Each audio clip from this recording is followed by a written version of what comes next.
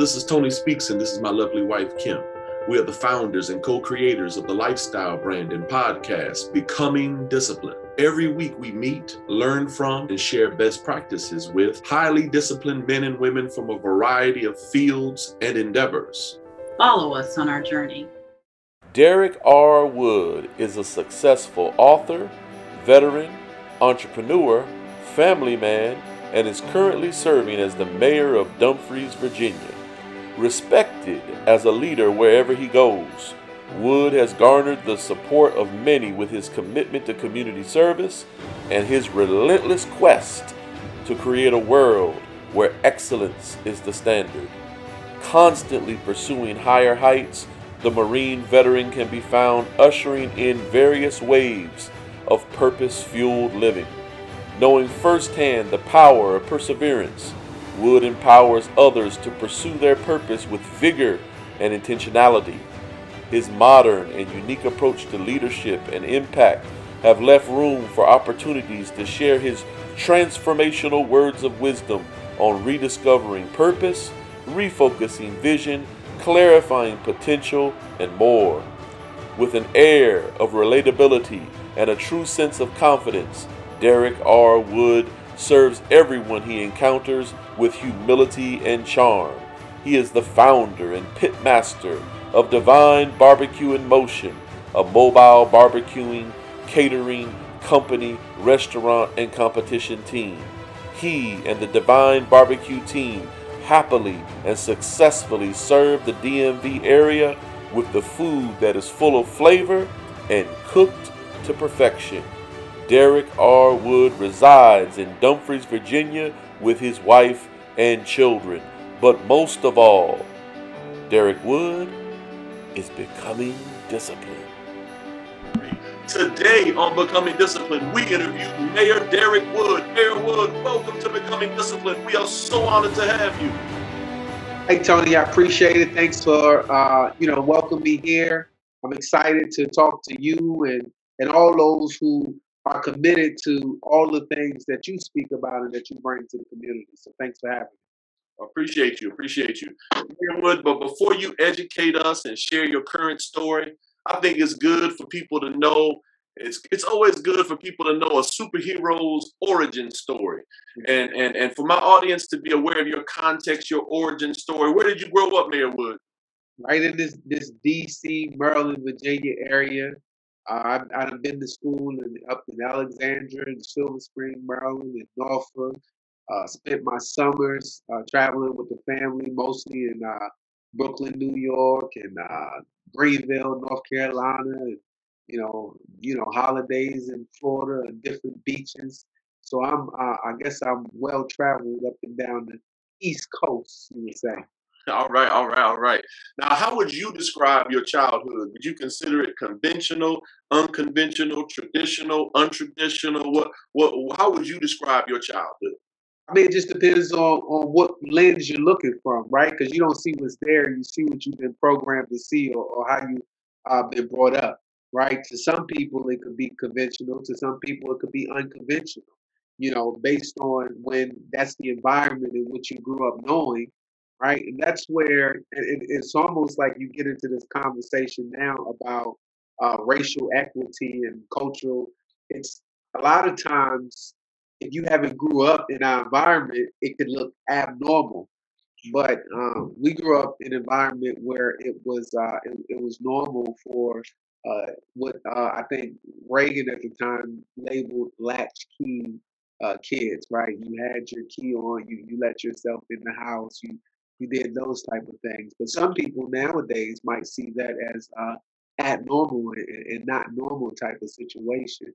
But it helps you for me, it helped to really develop a certain level of independence at an early age, and knowing that if it's going to be, it's up to me, right? I had to be solution oriented at an early age, right? It actually led me into learning and developing my passion for cooking, right? Because I grew up in a way where there was a lot of bologna bacon and bread and that type of stuff in there. And so we used to have the bologna. I don't know if kids don't know about it nowadays, but it had the red string around it. You put it in the frying pan and you fried it and you cut the little triangle in it. You put your little piece of cheese on it.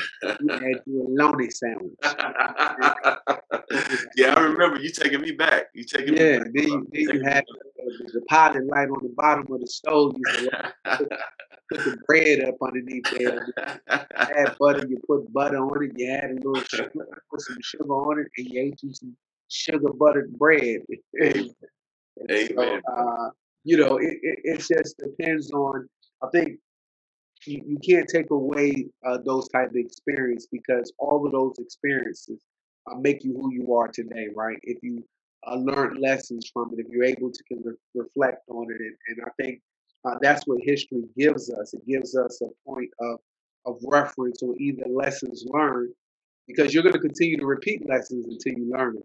That's right. That's right. That's right. Now, when you were a child, the subject of this podcast is discipline. Um, and I call it, it's my way to monetize my greatest weakness. Amen. So Yeah. when you were a child, when was there someone who inspired you with their level of discipline? Yeah, I think it was, some of the tough decisions, and I didn't like to get in trouble, so I was, I don't reckon I gave anybody too much trouble because I probably didn't like to be disciplined at all, and so I remember there was a time when you hanging around kids in the neighborhood, and some of those kids weren't doing the best things. And I think it was a time I can recall that I was in a 7-Eleven, and I think I wanted something, and I guess I didn't have any money, and I took the thing out of 7-Eleven, and they took me back in at the time. And they told the man they were gonna call the police on me. Right? Took me in and said, and I had to take it back. And I think it was just kind of to shake me up and to scare me at the time. I probably was no more than probably about 4, maybe 5 at the time. But it was a level of discipline that taught me that you shouldn't take nothing that don't belong to you. And so it was good training. That's good. That's good. That's good. Now I've noticed you have. I've done a little bit of research, and I noticed that you have 4 loves that I know about: cooking, entrepreneurship, civic involvement, and public speaking. Can you rank those loves? I know it's hard to pick a baby, Yeah. but from the thing that's your greatest love to the one that if one gotta go, amen. If one gotta go, which one would have to be the one that would go? One gotta go. Give me the 4 you got. Well, Woo. the 4 that I know about Yeah. are entrepreneurship, cooking, civics, and public speaking. And when I say civics, I mean your government involvement. So if one had to go, Hmm. I let the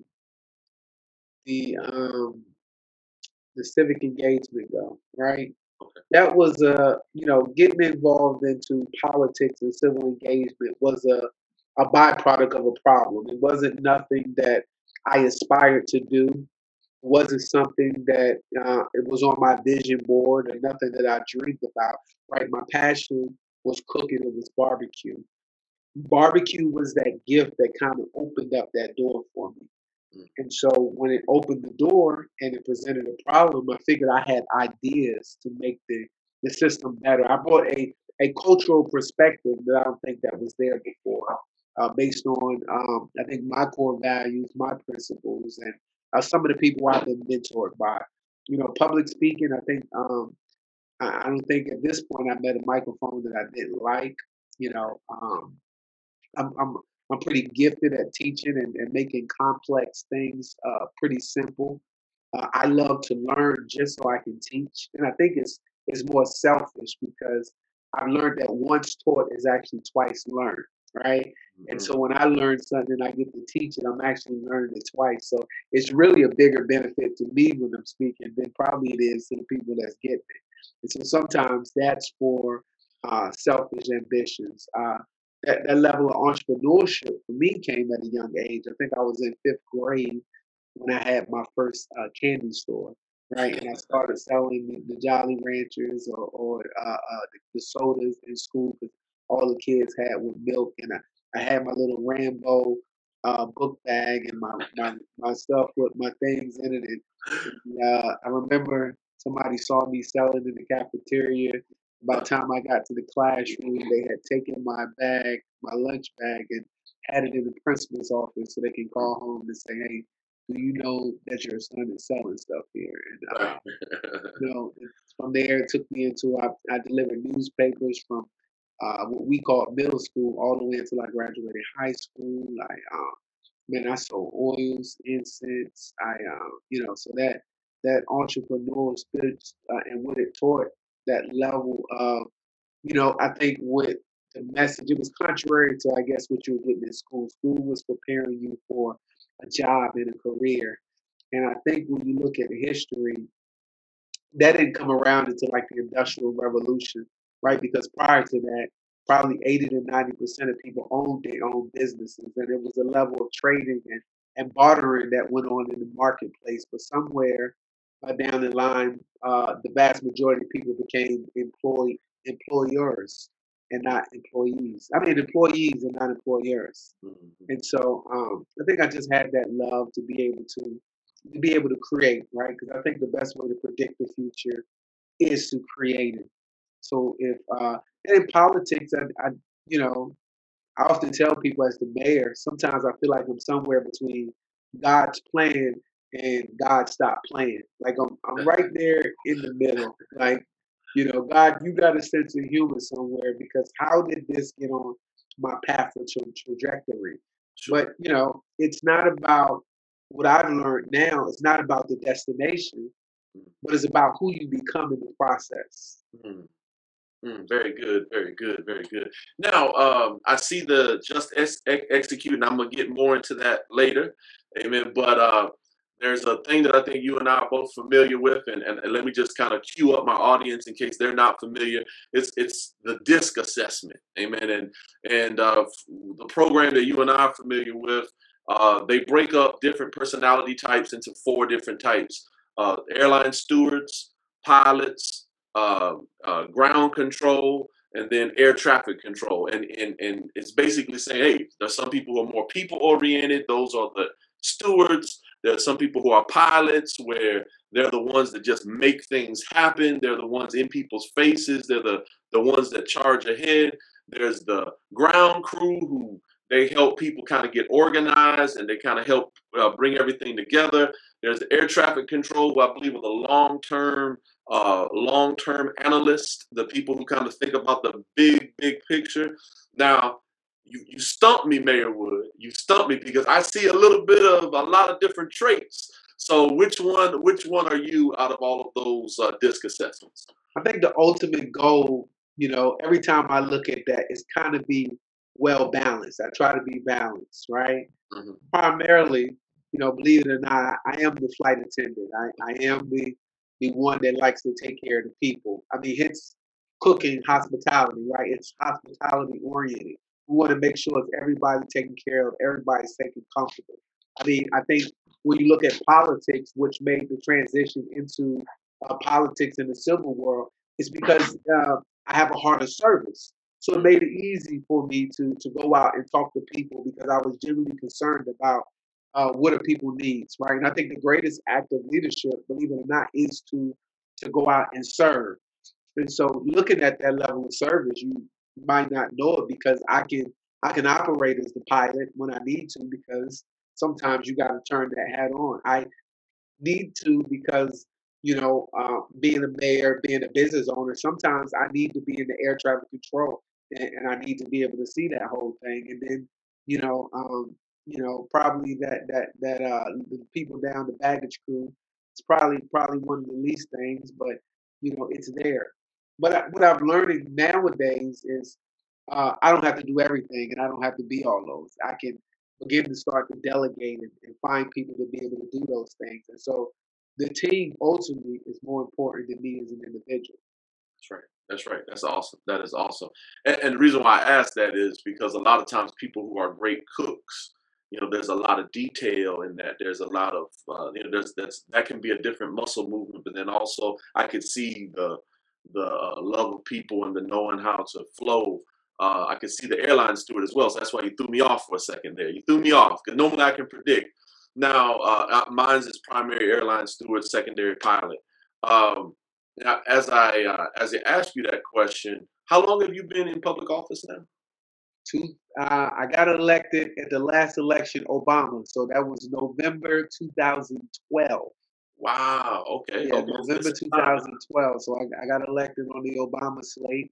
Um, and I've been mayor since 2018. So Wow. I was on town council first. I actually won as a write-in candidate. Four Mm, other candidates running for a write-in position. There was nobody on the ballot, and I primarily got the support of the people in the community to write my name in, and that's how I initially got in. And okay. it's been a labor of love. I've learned so much about public office and policy, and now I'm in the stage now where I'm mentoring new people that's getting elected. I'm in the process of actually writing a book. We're playing around with the title on it, but for the core context of it is how I went from barbecuing in the parking lot to parking in the mayor's spot. That's awesome. Really to me, it's the process of becoming or from potential to purpose. That's awesome. So I'm just looking at who I became in the process of getting kicked off the side of the road and the trials and the errors and all of those things I went through, the lessons that I can share because I think all of our life has lessons that can be taught or passed on. I don't think the lessons that we get are just for ourselves, but it's like who can learn from the experiences we have. I think that's why God created parents, right? Because parents experience something that children don't have to go through most of the time. I True. often used to tell my kids when they were little, I said, look, if God didn't want you to have parents, he would have made you like Adam. He would have took you back from Right. the ground. But in his infinite wisdom, he gave you me. Amen. Amen. Well, much to your credit, I don't stay involved in Dumfries, even though I have a church in the Dumfries area. I don't stay involved in Dumfries politics. But I will say this: I always, maybe 10 years back, I could always remember hearing all this drama coming from Dumfries politics, where there was, I don't remember all the details, but I remember just drama. And then it's been very now from Dumfries, I hear more about positive stories, and I hear, this is just someone from the outside looking in. That maybe 10 years ago, I don't even remember all that. I don't want to bring up all the things that the little conflicts, I guess you could say, and little things. And now I hear more about prosperity. I hear positive things coming out of your city. So I think that has to do something with your leadership, brother. So congratulations. Yeah, one thing I've learned from my entrepreneurship role, and you would think that town government and municipalities you can kind of parallel the two worlds together because you're in essence you're the chief visionary for the community, right? As the figurehead, and from day one, my mission or my vision for getting into politics was if you go back and you probably look at some of my early campaign material back in 2012, my motto was, hey, let's rediscover Dumfries. Mm, And it was the vision I think that really, now looking back, it had to have been from God because even me saying it, I didn't really understand how powerful it was. But then I used to say, I think Dumfries is a diamond in the rough, right? At the time, the Wegmans, the Stonebridge, that whole shopping center was being developed up that way. Stafford, 610 area, that was starting to boom. And here it is, everything around Dumfries was being developed. But for some reason, Dumfries wasn't being developed. And I was like, my vision or my mission for getting up here is I'm going to make Dumfries a destination place that people from all over DC, Maryland, and Virginia, they're not going to drive through, but they're going to drive to, mm, right? And so that was my center value for what I was going to run on, and I would repeat this every opportunity I got to it, so it became secondary. Like my mission is to make Dumfries a destination place that people from all over DC and Maryland don't want to come to. And from there, I created Parks and Recs Commission, where we did recreational programming, and we brought summer concerts to the town of Dumfries. From there, we were able to do a lot of those significant things. And then when I became mayor, and I sat down, I met with the different business owners. I sat down and met with different influences in the community, and it was clear that for years that Dumfries had been on an identity crisis. Like nobody knew what the identity of Dumfries, what we were going to build Dumfries around. And it was at that time that I said, "Hey, we can build this thing around food and entertainment, right?" Dumfries, when you go back and you look at the evolution of Dumfries, Dumfries was founded May 11, 1749, right? It was a plantation, Grand Park Plantation, hence Grand Park Road. So it was a plantation. He named it after his hometown, Dumfries of Scotland. It was built on a port. Quantico Creek was a major port.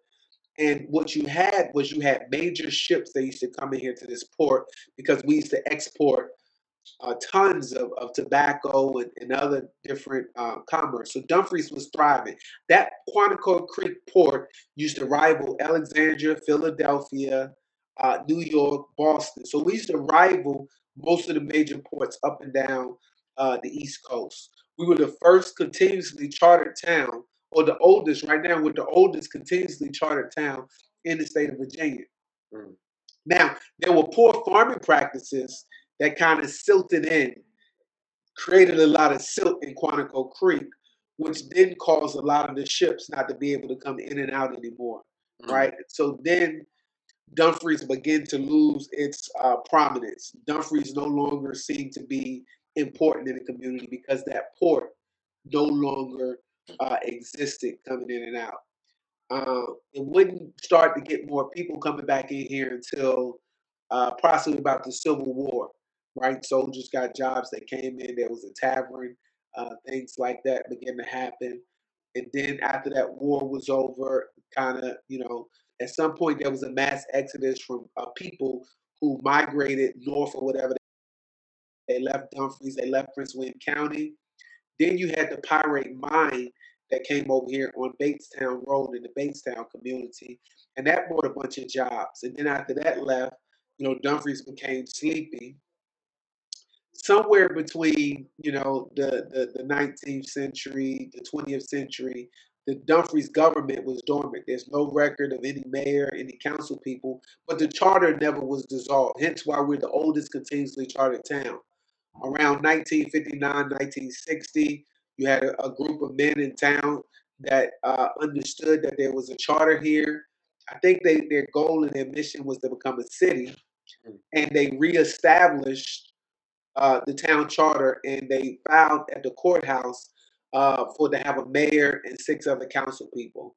Think about 61, 62. And then somebody fell off, and they brought in Mr. Porter, a Porter Brother Automotive, who became the first African American elected in the entire state of Virginia post re-election, right here in the town of Dumfries. He ended up signing for the town hall building and putting up the mortgage for it. Hence is why our town hall name is currently named the Wilma Porter Building, because it's named after him.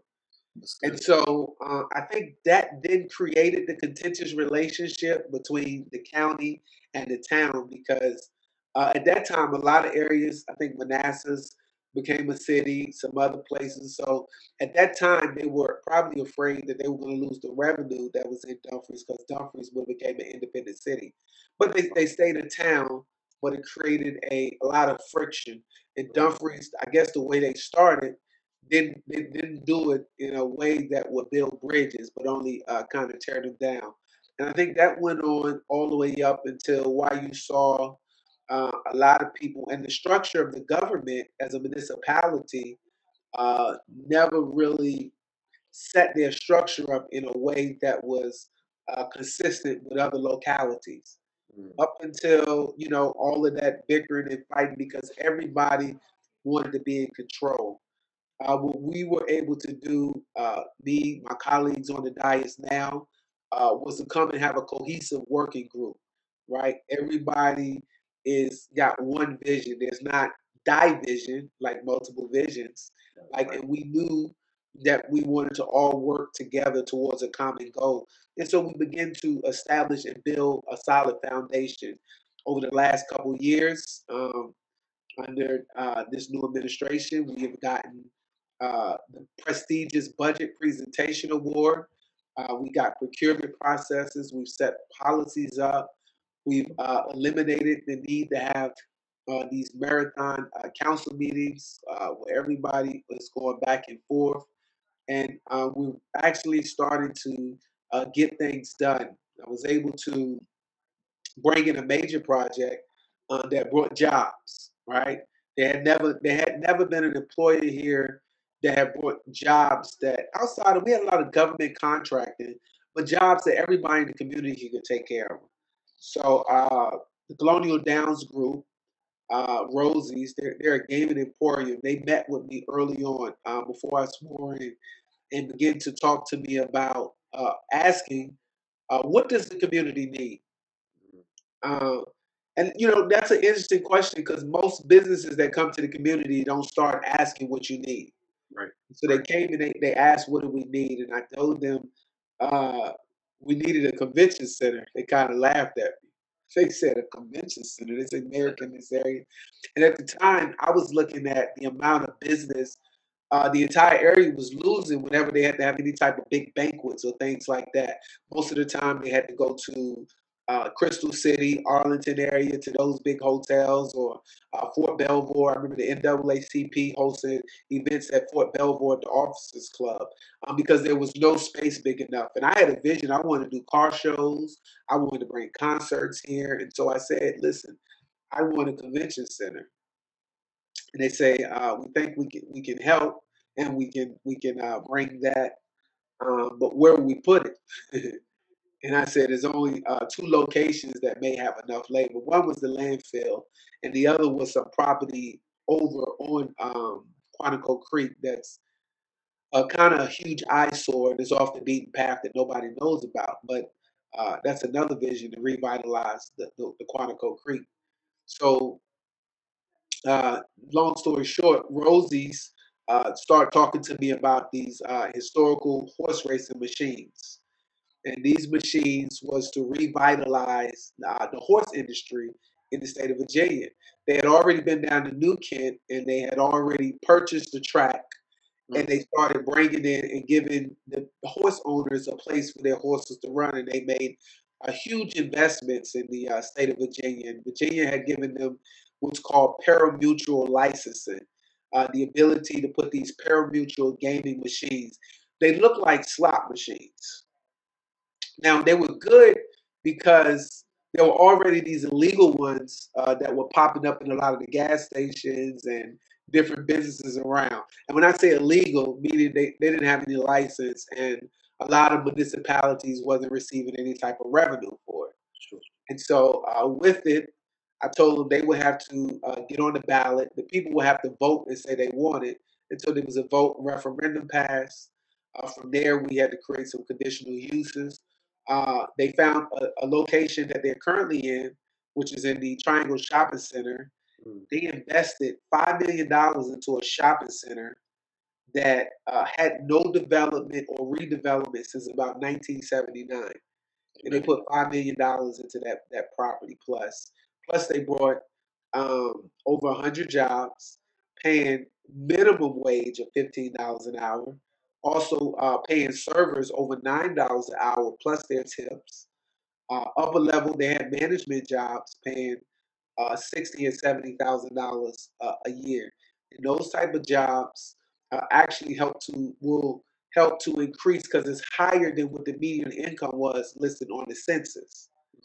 Mm. Phase two that they want to do, which is going to help to bring the vision of a convention center a little bit further in fruition, is they're going to look at the landfill.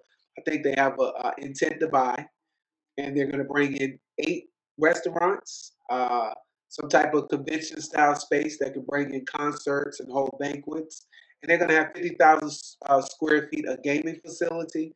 Plus, they will have anywhere from 250 to 300 hotel rooms, and you'll be able to see that right off of 95. And it's going to bring, I think, roughly 400 to 600 jobs right to this community, which has been major and huge. What we did with the revenue, because the revenue and the taxes that we raised on this first one, over $500,000 plus a year in gaming, plus meals tax and business taxes that we receive. We took that money and we actually took care of the people that's been building up our infrastructure. So we took care of all our staff. We gave them full medical, dental benefits where they don't have to pay anything out of their pocket for them or their family. And we saw that as an essential thing because we raised our police officer sergeant salaries to 60,000, the most competitive in all of Northern Virginia, with a full benefit package. So can't nobody compete. We now have a fully staffed police department, a police chief. We were able to do that because we brought this one gaming facility, which is controversial. A lot of people mistake it for a casino with the full table games, the dice and the roulette, which is it's just singular historical horse racing machines that it has in there. And it was a major part to bring in jobs. And people say, are you pro gambling? I said, no, not really, but there's lottery in every 7-Eleven. There's scratch tickets. There's bingo. It's already there and it's legal. Why don't we take in this community and we capitalize it and we bring some type of jobs? People are going to do it anyway. They're already going to the MGM, right? So why don't we recapture some of that revenue and keep it right here in the state of Virginia? For our audio-only listeners, we have a paid ad for the next 1 minute and 33 seconds. Good morning, good afternoon, or good evening, whatever time it is in your time zone. At least on my time, it's after church, and I don't know about you, sometimes after church I'm just lacking energy. Courtney. Yes? Can you get me a one of them vitamins that your mama takes? Here you go, Daddy. Let me try one of these. Tastes pretty good. My God, Kim! What do you have in there? It's made with vitamins B9 and B12. It's great for my overall health. It's made with pectin, a unique fiber in fruit peels. It's simple and delicious. Kim, did you know that more people search apple cider vinegar in the U.S. than tea? Google has 15,000 people searching that word every day in the U.S. alone. Kim, how can more people get this gummy? If you want to support the podcast, or if you're looking to improve your health, you can order these gummies at https://go.goli.com/becoming disciplined. Don't forget to use our promo code Becoming Disciplined. Life is a gamble. 401k is a gamble. So crypto is certainly a gamble. Amen. So everything in life is a gamble. So I have no problem with that. Now let me ask this question from a discipline standpoint, from a process standpoint. I currently live in a Virginia county that can be very divisioned, very very divided. What steps were taken? Was it you or was it another elder in the community that organized it? What happened and what steps were taken to get everybody on board? How did you get people of a similar vision all to get elected? How did that happen? How did y'all operate it? Yeah, so it starts on mentorship. One of the mentors in politics for me was the former vice mayor. His name was Willie Toney. He took and introduced me to another man who we just lost, a civil rights icon, man who was seen all around this community, Mr. Al Brooks. Those two had a vision, and they said, we want to help get representation on all the boards, commissions, all of the county seats that look like the community, because right now there's no representation from all cultures and all backgrounds, and particularly they were like, we want to get brothers and sisters from the Hispanic and the Black communities into these seats because they, especially on the Prince William County Board of County Supervisors, at that time it didn't exist. And so, what they talked about, the important things that they taught me was it's a matter of not just getting people on the one elected board, but how to get people up and down, right? There are other boards and commissions that people don't know about. So planning commissions, there's zoning appeals, there are all kinds of commissions and board that people don't know about that now it was like we would have to be the voice. And I remember feeling like at one point, like really understanding Harriet Tubman. Because Harriet Tubman said, I freed over 1,000 slaves, but I could have freed 1,000 more, except they didn't know they were slaves. I remember going out telling people, hey, we got these boards and commissions. Why don't you apply? And they would say, okay, Mr. Wood. 2 weeks later, hey, where's your resume? Where's your stuff to get on this board? Oh, yeah, I got it. And it was like a struggle to get people to see the importance about getting involved and getting a seat at the table. Because when you finally get a seat at the table, now you begin to understand it's a menu. So it was a process. It took about 6 years of just really going out, educating, being visible in the community. I started being very vocal on social media. Which a lot of, in politics that wasn't people didn't want you to see what was going on. They wanted to do a lot of stuff behind closed doors and stuff like that. I started to really market and promote what was going on, get out, invite people to events, and after a while, we started putting people in position where they could run, get a seat at the table, and everybody understood because the vision was already clear. And I think vision is contagious, right? The issue is when most of the time, and it's unrefreshing, because I hear a lot of people say it's refreshing to come and know somebody, and we have a clear vision, and we can articulate the vision and where it's going. And I think vision is contagious, where people begin to see what you see, even when it don't exist. It's like you can see further than your eyes can see. And the more you communicate, the more you cast your vision, the more everybody kind of jumps on. And so, my spiritual mentor, and I ended up doing a tribute on the dais when he passed away. And a lot of people didn't understand, but it was Dr. Miles Monroe from the Bahamas Faith Ministry, world-renowned leader, founder of the International Third World Leaders Association. He was very instrumental in my leadership thinking as far as how to generate ideas, how to problem solve. He taught me how to look at everybody as a leader, right? Because his mission in life was to transform followers into leaders and leaders into agents of change. And so he was a huge catalyst into my leadership thinking and my level of leadership and I was mentored by him from 2009 until he passed away in 2014.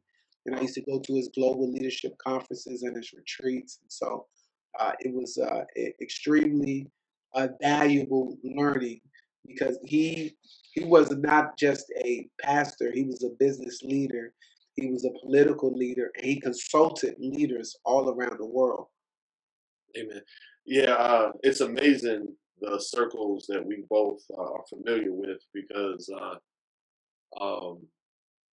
I'm very jealous of you. All right, I'm very jealous because I did not discover Dr. Monroe until he passed.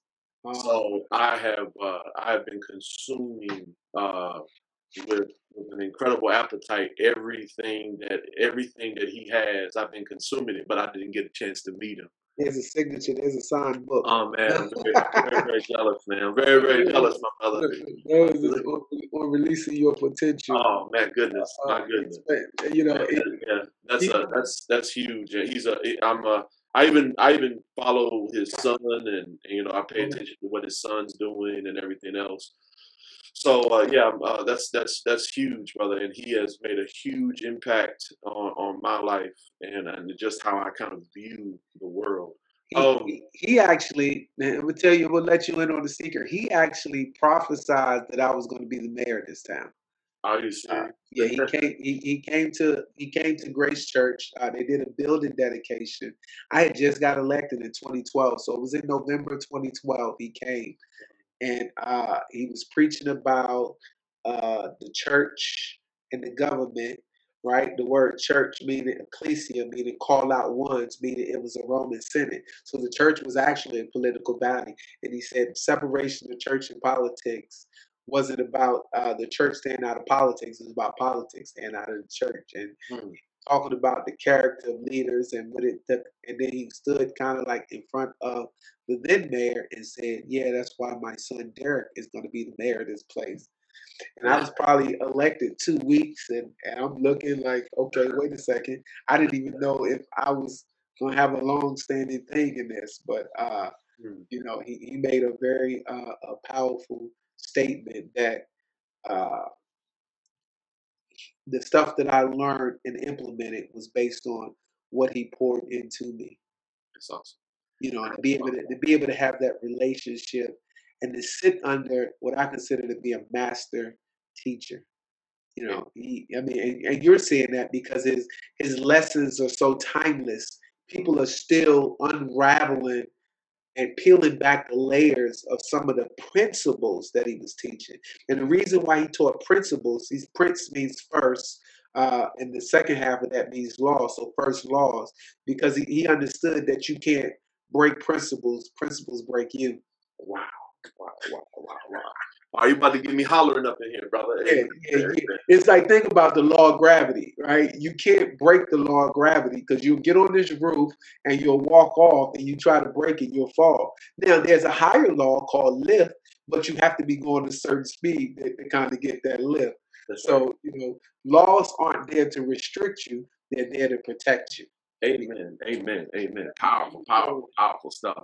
Now, before we get you out of here, because when I hear something, when I hear a love, and when I hear experience in something, we're trying to teach our audience how to become more disciplined for our future cooks, because I hear another love. There's another love I hear there regarding cooking.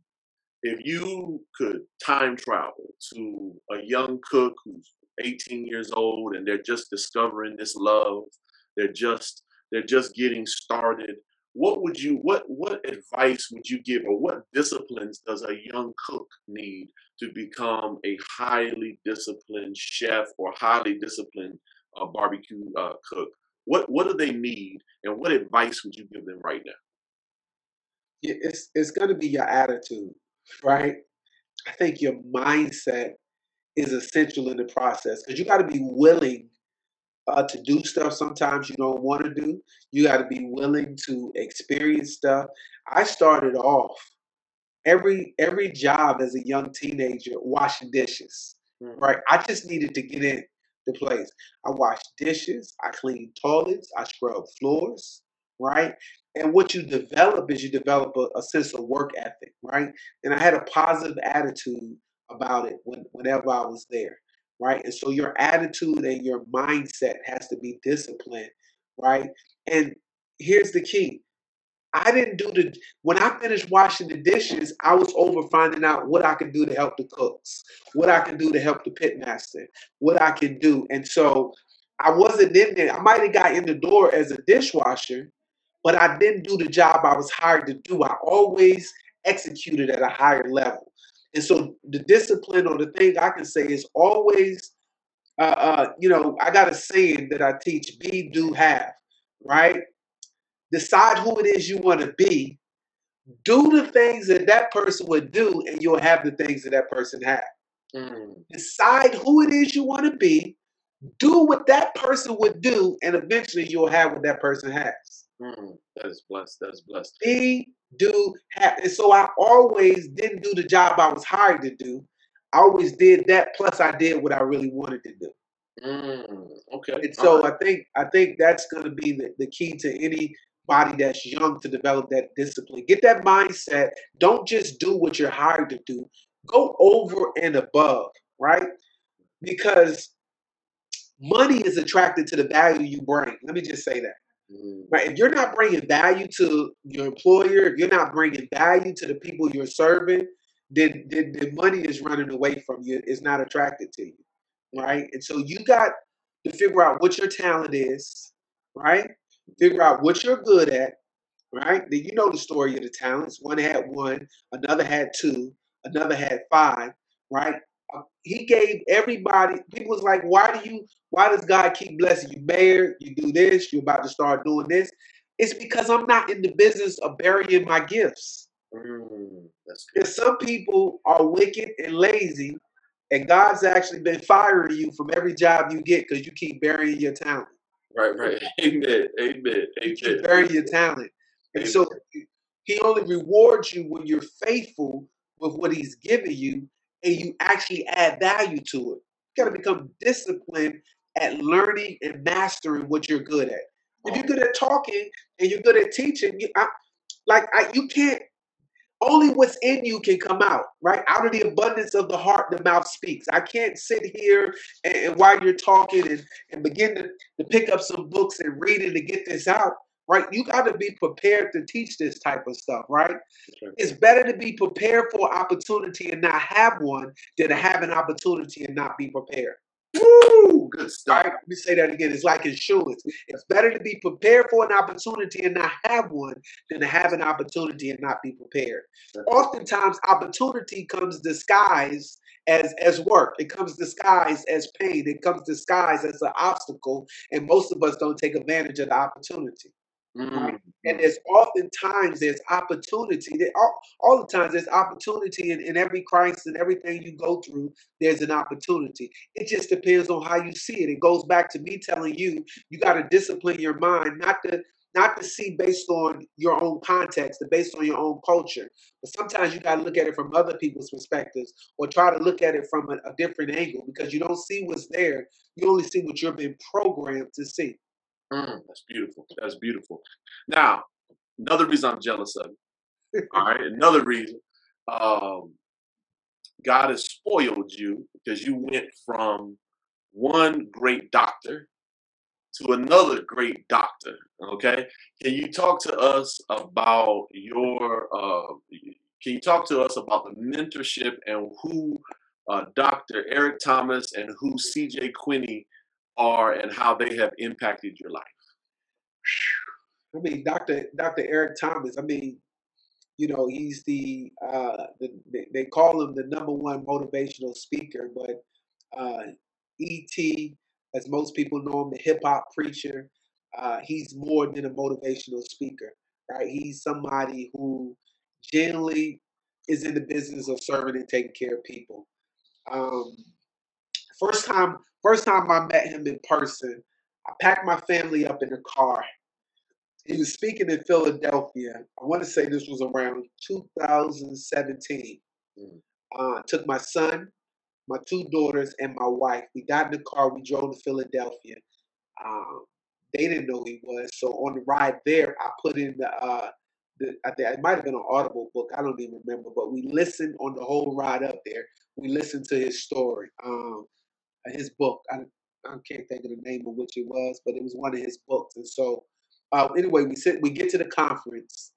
So I don't get a ticket for my wife and my youngest daughter because they're going to sit out there and do homework or something for some reason. CJ sees my wife and daughter sitting out before the conference, and he says, "What are y'all doing out here?"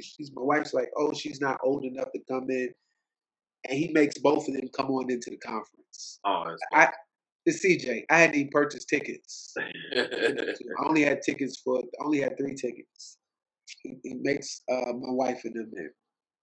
After the conference is over, me and my son slide into the VIP section, right? And first thing he does is he begins to pour into my son. I didn't even say nothing to him. We shook his hand. I said, "This is my son." He turned to my son. He told my son, "Make sure you honor your father, the things he's doing." He just began to pour into my son. All right. This isn't what you see motivational speakers do. That's right. This is somebody who genuinely is concerned about people and the well-being of people. So he started doing a Phenomenal Life conference in 2018, right? Which we go to a remote location. I learned from Dr. Miles Monroe. Every major thing happens, there's a movement, right? Right. When God called the disciples, they had to leave something behind. to go into a whole different environment, right? So when he did the Phenomenal Life cruise, and now he's doing the Phenomenal Life Jamaica, Phenomenal Life Mexico, I knew I had to be a part of that. He is somebody who gives value to people 2 to 3 times a day on social media for free. You can find him on YouTube. You can find him on Instagram. You can find him on Facebook. But they're dropping 2 to 3 pieces of content for free, right? That's why he's the #1 motivational speaker in the world, because nobody's dropping that type of free content that's feeding people. He's going in, and he started all of this by speaking to at-risk youth, boys at school, and had a GED program because he got a GED, and then it took him 12 years to get a 4-year degree, right? So my relationship with him was, I saw the value that he was bringing. I told him, it's funny, I told him last week or 2 weeks ago, I said, I know it's 2 books that tell my life story, the Bible and my checkbook, right?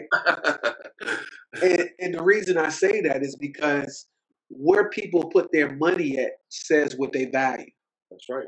Can I Amen. say that again? Amen. Where people put their money at shows what they value. So if you want to know what people value, take a look at their checkbook and see what they're spending their money on. That's right. That's right. That's right. Hey, I Right. tell that to my congregation all the time, brother. Yeah, well, everybody don't understand it at that level. And so I saw the value, he had been putting in. I was watching, thank God it's Monday, for a long time before I even went to see him. I was watching not only thank God I'm married, right? I was watching those series, and then he went to start doing the live conferences, and I thought about one of the biggest regrets I had before Dr. Monroe passed away, and that was when he invited me to go to trips to South Africa with him. I didn't take those trips because I purposed in my mind that I didn't have the ability to do it. So when he taught me the first time he invited me to the Bahamas, I'm gonna take you back to Dr. Monroe and bring you to fast forward you to Dr. Eric Thomas. It was in 2009. He came to Dumfries. He spoke, and he was doing his first seminar to teach people how to teach like him. Like he wanted to mentor and teach people how to teach like him. I had seen him at a George Fraser conference maybe 3 or 4 years earlier, where he dropped the book Spirit of Leadership. And I had a revelation because he talked about the lion not being the biggest, the fastest, the strongest, but lion was king of the jungle because his attitude was every time he saw that elephant, he was going to reduce that elephant to lunch. He was like, say lunch. So when I saw him, I would say lunch. And he said, you got a revelation. And so he said, I want you to come to the Bahamas so I can teach you how to teach like him. And he said, before you answer, I just want you to make a decision. And once you make a decision, all the resources are going to line up for that decision. That's good. That is good. That's good. And so when Dr. Thomas, Eric Thomas, E.T. the hip hop preacher, put out something, and I know the value he's brought to me and my household, right? From what's been imparted into him, I have to invest in that, right? And so instead of me starting with, do I have the resources, I start with a decision. That's right. That's right. And everything lines up with that decision. And so as a result, me sitting down, having one-on-one investing in them, right? And not only investing, but I'm not the type that's always it's always, how can I continue to bring value? Like, I'm not just here to eat off of you. I want to invest. He too has a love for Dr. Miles Monroe, believe it or not, and we both have a foundation of prayer. Like, prayer is one of those foundational principles to us, and so we bond on that level and was able to connect. One of the things that recently he's helped me and my family with was to help my wife, and he doesn't even live in Virginia. He ain't nowhere near Virginia. But he made a commitment to connect us because he's a connector. He knows he's connected to a lot of people, from athletes in the NFL, NBA, baseball. He's connected to business people from Quicken Loans and all of those.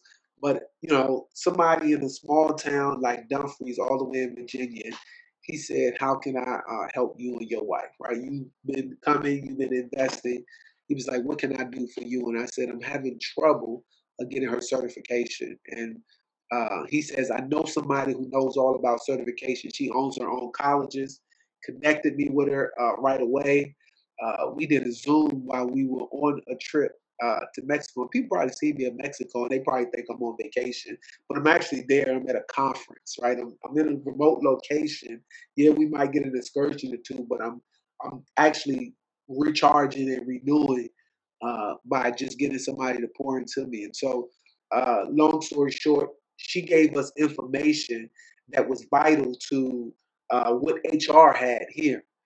So we presented something to human resources for teacher certifications. What they found out was they didn't know about it. They didn't know that they shouldn't be discriminating between certifications, whether it's a regional certification or national certification, right? Where did this discrimination come? Well, I know because I'm in politics. It's the oldest accredited body wanted to keep this accredited body out, so they created this. Oh yeah, if you shouldn't let no teachers get certified unless they've been through our certification. Mm, mm, mm. And so through that, eventually, in less than 90 days, based on me telling him I had a problem, him connecting me with somebody, he was able to help my wife get her teacher certification, and she got hired for a job as a teacher. So Wow, that's you know, awesome. it's just you look at what he's doing. He's changing lives. You don't see him out there flossing and doing that, but he's all about how can I bring a simple message that people can just execute and their lives will be changed and they can live this 120 lifestyle. That's awesome. Now, at Becoming Disciplined, we examine discipline or organization in the following areas: spirituality, mental discipline, physical discipline, emotional intelligence, financial discipline, time management, and home and data organization. Now, don't get me wrong. Every person I interview, I got to read that off to them twice. So don't, I'm gonna read it to you again. But which of these do you consider your strongest? Which do you consider your weakest? And what is your plan in 2021 to attack that weak area? So let me read it to you one more time: spirituality, mental discipline, physical discipline, emotional intelligence, financial discipline, time management, and home and data organization. What's the strong point? What's the weak point? And what's the plan? Tell me what the home and data is. Home and data is how well is your phone?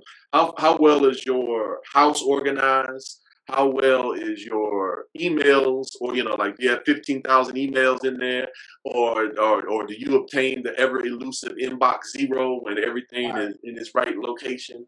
That's what we mean by that. So we'll put that as the weakest. Okay. And so my plan in place right now is I'm looking at it's actually written on my piece of paper here. Virtual assistant, right? I'm looking for virtual assistants. I got Go ahead, man. So I'm coaching and mentorship has been a key for me, right? Because you look at some of the world's most successful people, they all have coaches or they have mentors, right? And so I think what helps me to elevate at more levels is probably people in my position that they've arrived and they not listening to nobody else, right? But I'm at the point when I'm at the stage where I know that every level I continue to grow, right? Every round goes higher and higher. There's information that I don't know, and getting around the right people can change that. So a virtual assistant is one of the keys, and continue to stay connected to mentors who can help me organize and put that in place. And so that's where I'm putting it in place. And I think my strongest is my mental tenacity, right? And that's probably because my foundation is solid, right? When you got a solid foundation, anything that goes on top of it is gonna not be able to, because having mental stability is all about knowing that the storm, when the house was built on the sand and the house was built on the rock, the storm hits both houses, right? And so you got to have the mental stability to know that if you're standing on the right foundation, the storm will hit you, but you got to remember you're insulated from the storm. That's right. That's right. So all you got to do is outlast that season or outlast that storm. right? And so everything in life, I recognize in my mental strength that there's seasons, right? One of the most sarcastic books in the Bible's a Song of Solomon, right? Solomon wrote it in a very sarcastic tone. He said there's a time and a season, meaning seasons represent change, right? Meaning if we're in the summer right now and we hate the summer, it don't mean we give up on life because we're in the summer that we don't like. That means we got to outlast the summer until the fall comes. That's right. That's right. That's mental toughness. And then knowing that if you're in the fall ain't gonna always be around. Eventually, you're gonna get to the cold of the winter. That's awesome. Then you got to outlast that season because when after winter comes the spring, and that might be allergy season for some people. But your mental tenacity means that there's nothing permanent in life. God is the only permanent. That we're always in a constant state of change. So just get over what you're going through and don't focus on what you're going through because you will be consumed by it and you might even sink. But focus on what you're going to. Amen. Amen. Amen. Boy, that's a whole word, man. You got to tell people to send us an offering. Well, what I'm gonna do, this is so good. We're gonna break this up into little 3-minute segments, and we're gonna put it out, and we'll even target it into the Dumfries area so that people can know. Just to let you know, my roots in Dumfries go deep. I got saved on Grand Park Road, that little white building next to Grand Park Middle School. Yeah. I got saved in that spot. I coached at the Boys and Girls Club. I taught it. I lived and worked in Quantico for 12 years. And then our church now is at the Holiday Inn right next to the Chick-fil-A, right on the outskirts. I don't know if that's still technically in Dumfries or it's on the outskirts. Yeah, it's right on the outskirts. But, Yeah. Everybody still claims me. Yes, sir. Yes, sir. Where do you live now? I live. My wife and I, we went out to Caroline County, the home of the Lovings. Okay. You know, the Loving family. Virginia is for lovers. Yes. Now it is. Amen. Now, 3 quick questions. We like to time travel. We covered your experience. You gave us great advice as a cook. You gave us incredible advice, on building a team regarding politics. You gave us incredible advice, or you've shared your incredible experiences of picking incredible mentors. Now let's time travel. Let's time travel to the day you became a father. You get to time travel. You step outside of the time-space continuum, and you can't say a whole lot. You only got the device we've created allows you to speak to Derek Wood for 10 seconds. What advice do you tell that young father when that baby is placed in his arms? What do you tell that young father for those 10 seconds? Keep your eyes on and stay focused on where you're going and where you said you want to take this family. Amen. Amen, brother. Amen. Amen. That's I concur. Focus is the number one thing that you needed to be to be a good parent. Just keep your eyes. I had a mission statement before I was married that was written. I said we were gonna bring the best out of each other. That said I was gonna have a barbecue. It didn't say nothing about politics, but it said that that we was gonna strive. That was back when Stephen Covey used to do those Covey planners. Yeah, man, we've read a lot of the same stuff, brother. We've read a lot of the same stuff. Now, 2 segments left. Mayor Wood, now it's time to talk about your business, and now it's time to talk about what's going on. What new adventures you want to point us to in Dumfries. First of all, your business. Where can we get some of that good barbecue? And second of all, is there a particular event in Dumfries that's coming up that you would like us to feature in this podcast? Yeah, so the barbecue can be found at 3940 Axe Lane, right in the center of Dumfries. If you get to the Dumfries post office, just look back 2-3 doors, and you'll see the big black trailer there with the red, black, and orange tent. Also, some of the events that's coming up in Dumfries is our One National Night Out, which is the first Tuesday in August. That's where our police department is going to have a 1-hour event in the park from 5 to 6. And then from 6, they will circle the wagon in town.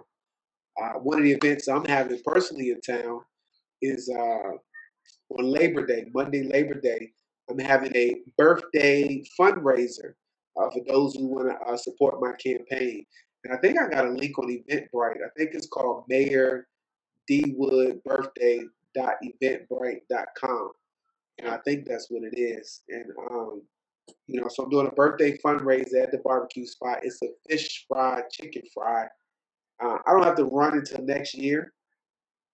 But it's one of those things that, you want to be, it's better, what I say, it's better to be prepared for opportunity and not have one than to have an opportunity and not be prepared. And it's going to be a fun time. This is what I call, I'm in my Obama year, right? Because I'll be 44, so it's my Obama year. And so I want to give people an opportunity to come out, celebrate. I got a live band that's going to be out there. Some other politicians and the such will be out there. So just come on out on Labor Day, Monday, to the mayor's birthday party. Now, when you bring in Eric Thomas to Dumfries, that's what I want to know. It's a couple people that ask that. First, I have to take the barbecue down to him and get him there. I think some people actually want him to speak. So, he is in high demand, right? Amen. And so we don't know, but awesome. it may be sometime in the future. That's right. When we get the convention center, then we can have Dr. Thomas after the convention center. Absolutely. Get them to come pay to speak to the employees. Amen. Well, Mayor Wood, we can't thank you enough. The goal for Dr. Thomas, let me share this. I don't know if you may or may not know this, is to get a Nobel Peace Prize. Yeah, I know. I listen very closely. I listen very closely. You know what he wants to get the Nobel Peace Prize for? No, I don't know that. He wants to transform the education system. Because the education system hasn't had a shakeup in years in the American system. So he wants to get it in education. So that's good. We find a way to help him transform the education system. We might have him here. Amen. Well, he's changed me with the flight assessment, because now when I help people, I always try to look at, okay, how do they learn? What's their personality type? How do you connect with them? So that's changed for me. But Mayor Wood, we can't thank you enough for coming on. You didn't have to do this. You didn't need to do this. We truly appreciate you. You have the last word. And just so you know, your audience with Becoming Disciplined, we're typically 30 to 55-year-olds. The reason why I say that is a lot of times the youngins are not wise enough to understand that they need to constantly work on self-improvement. And then there's some folks, once you get to a certain age, not everybody, but there's certain folks that they get to a certain age where they're like, nah, I'm done improving. I'm good with where I'm at. But that 30 to 55-year-old is groups of people where they're kind of focused on, hey, I want to get better. I lovingly call them the Get Better Club.